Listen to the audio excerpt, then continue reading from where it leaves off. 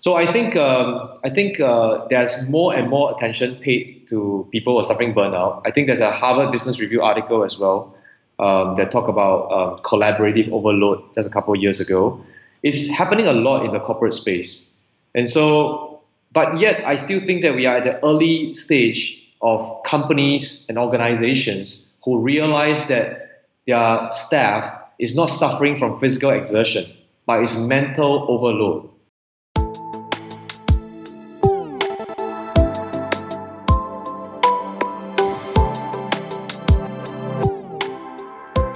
Welcome to Digital Mindfulness. I'm your host, Lawrence Ampofo.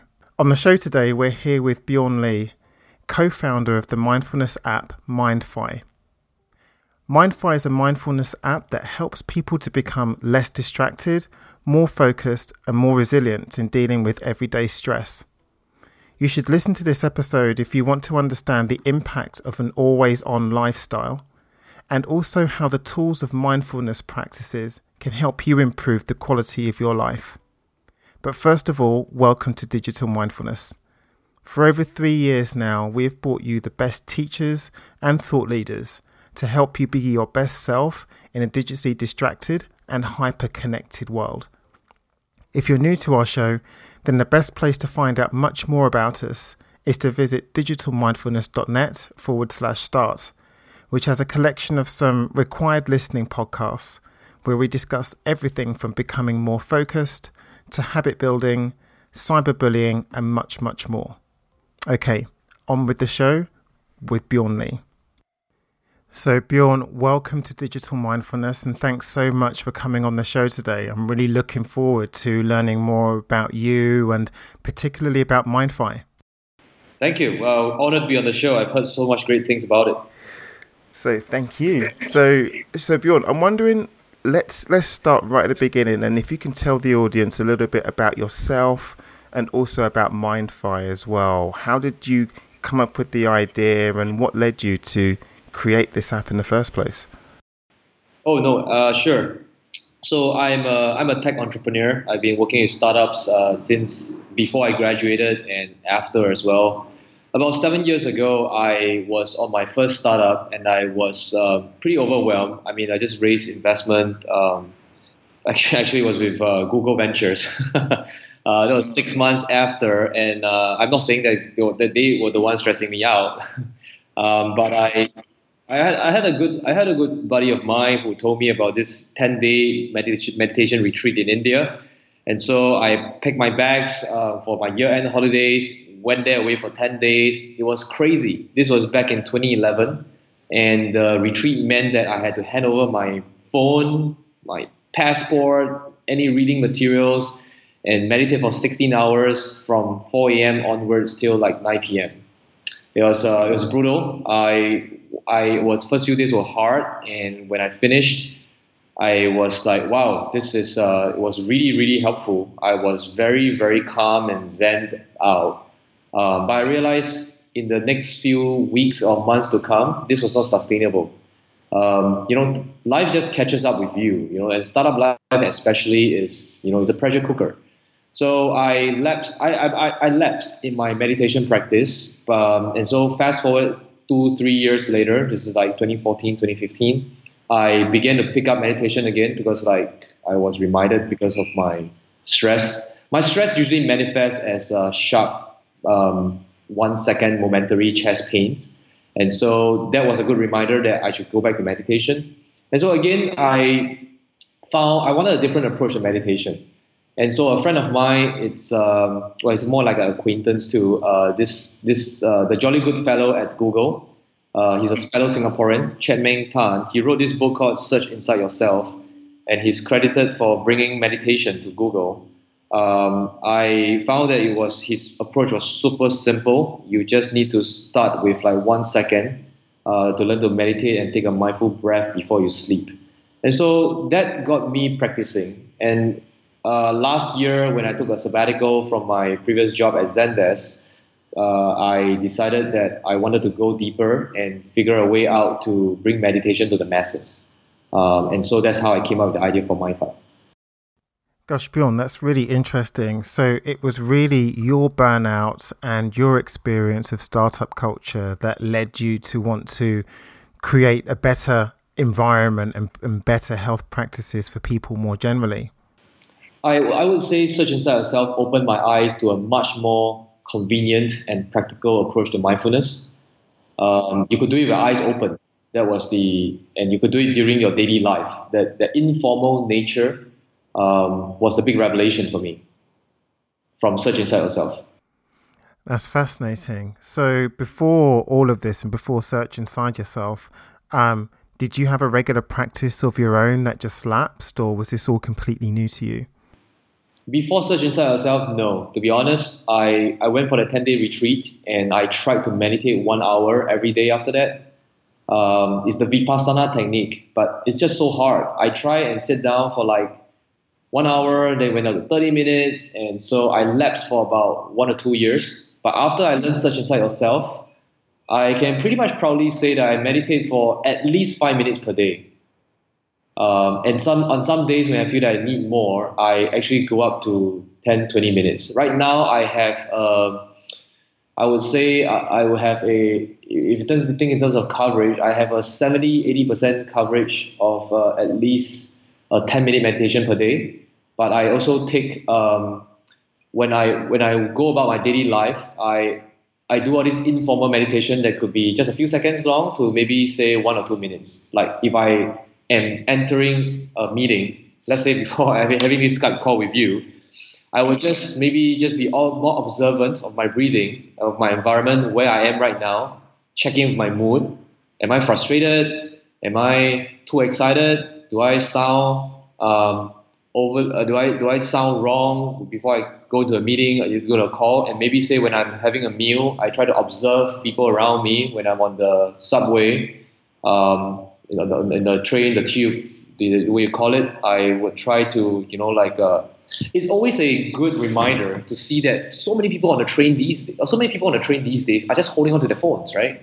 And so if you actually look up from your phone, it's pretty insane, man. You see so many people there, and I mean, I'm a big Walking Dead fan, all right? I'm not saying they are zombies, but I totally am. But it reminds me to say, hey, you know what? Let me put my phone down, right? Let me put my phone down and do that. And I did that because last year, I was traveling around, and I thought this was just a phenomena in San Francisco, where I used to live, in Singapore, but I was in London as well, right? And I was in Iceland. I was even in Iceland. And I realized that whenever people have time, they're fishing out their phones, right? So when I took a holiday last year, I realized that I should be doing a startup around this. How can we get people who are so tethered to their phones to learn to, live with, to learn to, deal with it, right? My approach is not that we should throw away the phone. I think we should, because it's not practical in a short term, right? We should try to use, because the phone is just the medium, right? But the medium, it has almost become the message in a way, right? I think this is a very famous book. The medium is the message. I think we can actually repurpose the medium to send out a more positive message. So that is what I was going for, and the driving idea behind my current startup, MindFi.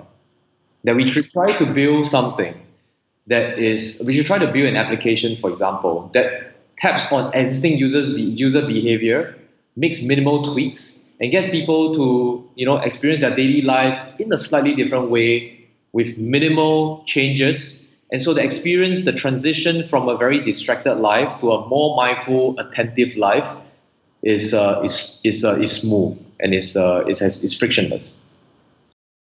It's really, really interesting, this whole perspective, and I really want to dive in more about not about what your motivation was, but I guess more about what this whole thing that you were saying. You were saying how people were just glued to their phones, and it was this addiction, that people have to their phones, or people compelled to look at their phones, that this is what brought you out and thought, actually, I need to create a startup around that. But of course, once you start thinking about that, then of course there are lots of other competitors in the space, right? Huge organizations like Headspace, like Calm.com.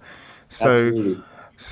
I'm wondering. So when you first had the idea for MindFi, were these organizations around, or how did you think you could innovate in this space? So when I started looking at this space more seriously last year, I was unaware that Headspace was the leader in the space. I know about Calm. Uh, I actually met the founder once. I like Calm. I tried out Headspace as well. I tried out a few other apps. I actually paid for Headspace too. So I was a paying customer. I tried their Take 30 programs. By far, I think Headspace is one of the better apps out there for sure.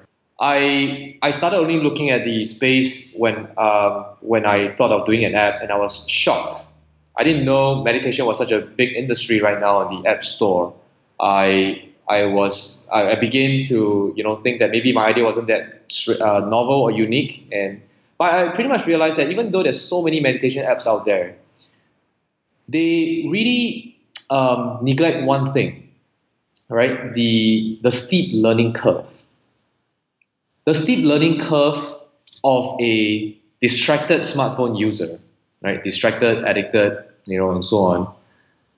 Going from that to someone with a regular practice, it's not easy. The learning curve is very steep. You're asking somebody who stands or sits on a train, looks at a phone for about 4 to 8 hours per day, right? And then asking them to switch from that, where they are receiving mental stimuli, the entire time their minds are awake, except for the time they're sleeping. What you're really talking about is somebody who, let's say you sleep 7 hours per day, for the other 17 hours, you are in a cloud surrounded by all this data and information and stimuli running through your brain. It's very difficult to go from that, your status quo, to sit down and close your eyes, which is the format that almost all the other meditation apps actually advocate. Right? You are distracted, you are going about, your eyes are open, you are receiving stimuli, your mind is so used to it, which is why we subconsciously reach for our phones all the time. You're asking that to switch to, okay, you know what? Gently close your eyes, find a quiet space, and sit down. That format is so inflexible. It's not very practical, right? So I think the learning curve, you're asking people to almost jump off a cliff in a way. And so most people's experiences with meditation is the formal, standard, traditional type, right? And so my approach is hopefully more gentle. I don't ask them to close their eyes at the start. I ask them to learn to bring awareness, to bring attention to things around them. So they could be sitting in an office space, and I'll ask them to be mindful about the chair they're sitting on, the laptop they are looking at, or actually hold your phone and flip it around. Don't look at the screen. Be mindful really pay attention to how your phone looks on the flip side. When was the last time you looked at it, right? And then it even extends to things like, obviously your walking meditations, but also when you're in the restroom, when you're in the toilet, right, sitting on the throne. That is actually a great time. It makes people chuckle. It really cracks people up, right? It's people have a go at it, and like in the restroom is a perfect time. There's so many things you could meditate, and you could be giggling to yourself, but it's such a private environment, right? So we use practical daily objects, and we teach people how you can turn them into an object of meditation, an object of mindfulness. Because hopefully with such things, then we can slowly graduate you to say that, okay, well, now you have trained your attention with an everyday object for a few minutes. And slowly we will get you onto this syllabus, this curriculum, to say, well, gently start off, and now close your eyes, find a regular position. But the thing is that people are always going to have more time in their day to open their eyes and be mindful and be attentive to an everyday object, rather than finding a quiet space, cross your legs, sit down, and close your eyes. That's really, really interesting. So I mean, it seems that you've had incredible success with I guess adopting a mindfulness practice, and I'm wondering, from the people that you've used MindFi with, What has the result been? Like, what has the feedback been from people that have used the app? So MindFi at this point is still in what I call a stealth mode. So we haven't really done any marketing. We're preparing for a launch, hopefully in the next 1 month or so. We have done a lot of private sessions inside companies, within some big companies, within schools as well, some brand names, some top schools. It's very novel for people to learn that it's other branch of mindfulness, and so people are requesting for some pretty interesting things. Actually, I didn't have a restroom track at first. It was requested from one of my testers who suggested that, hey, why stop at walking and meditations and meditations that teach me how to be mindful by my phone. They gave me ideas like, teach me how to be meditate in the toilet with my eyes open. Teach me how to be mindful when I'm scrolling Facebook. And so we actually have a track. As you scroll Facebook, it's the same technique, right? You scroll through Facebook, we blaze through maybe 10 articles per minute. But what if you look at one article slowly? So we have a track for that. So people are giving us very creative suggestions. There's one guy, he's a friend of mine, co-worker, we have a track for families, and then he said, hey, you know what, Bjorn, I'm single. Why don't you have a track for me, that can relate better to me as a single person. So they are giving a lot of suggestions. We are getting great feedback. People are coming up, but are really showing the creative sides of themselves.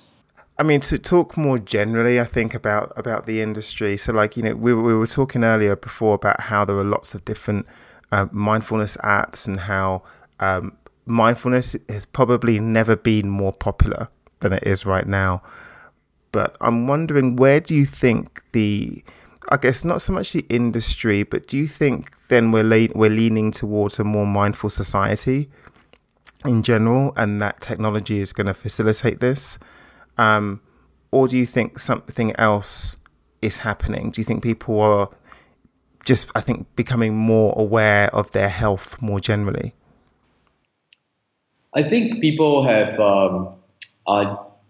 always been quite aware of their health, but I think there's a lot more attention in recent years, especially with the rise of mindfulness and meditation, to mental health and mental wellness. This is definitely more prevalent in the West rather than here in Asia, where I am based right now. I think people are beginning to understand there's a difference between mental health, and mental wellness.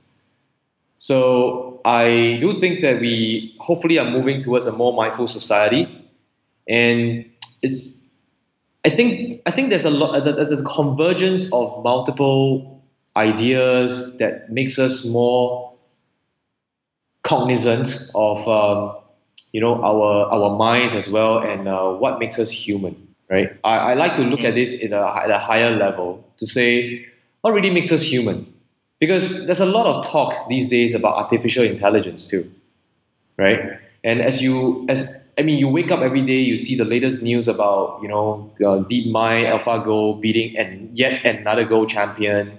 Trying to take on StarCraft right now. You see robots being invented and so on.